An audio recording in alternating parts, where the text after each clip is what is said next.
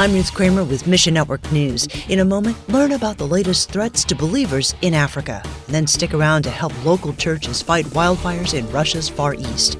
We'll begin today with a look at a new report that outlines the latest hotspot for terrorism, Africa.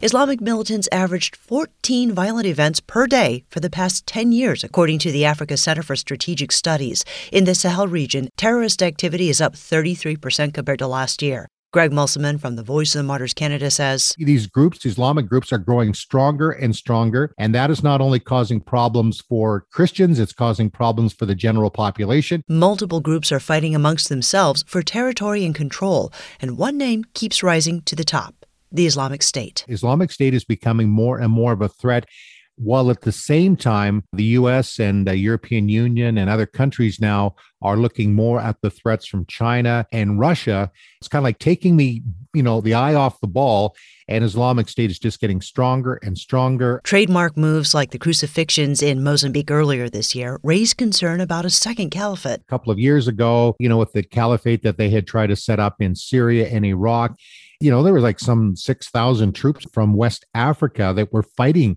with Islamic State, and they've gone back home, and now they are trying to bring that brand of Islam into their areas. Pray for our brothers and sisters that are suffering and feeling hopeless, feeling a lot of fear because of groups like Islamic State and Boko Haram and the others that are causing these problems. Next, many Christians have to leave Iran, forced from their homeland by severe persecution. Many flee to Turkey or even further into Europe to be able to practice freely as a Christian. Joe Willie of Sat7 USA says, often they can't speak the language of the new country. They will not be able to get jobs. They will face severe financial problems, and they even may face deportation, which is a growing concern as refugees from other countries are throughout the region. Sat7 Pars recently talked about these believers on the show Signal. It's a live 90-minute call-in program that airs on Sat7 Pars. The show is connecting isolated Christians in Iran and also Farsi-speaking Christians around the world. For some Christians who leave Iran, Sat7 is their only source of Christian community. It is not a lighthearted decision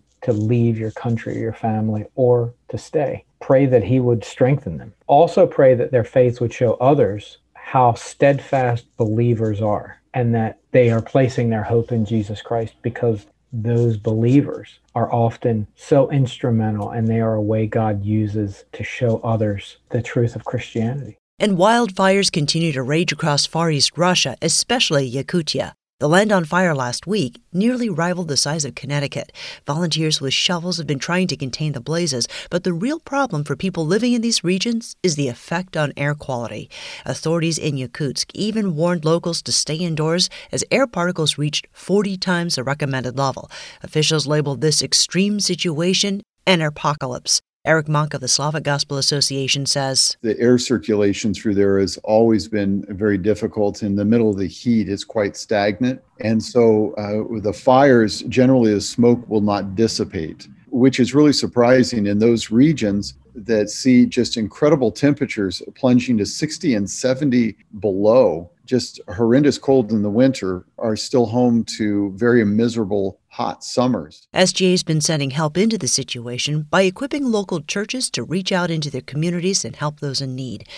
Find your place in the story at missionnews.org. We're helping again with food and water and items like that, all delivered through the local church. In disasters like this, people look for answers. Even in difficult times, they can be life-changing times for the sake of the gospel. Thanks for listening to Mission Network News, a service of One Way Ministries. MNN depends on you, our listener, for support to keep bringing you the news and helping you find your place in the story of the Great Commission. And when you give, you enable all of us to come together, appreciate great stories, experience breakthroughs, and build relationships. So would you consider joining us today? Look for links at missionnews.org. I'm Ruth Kramer.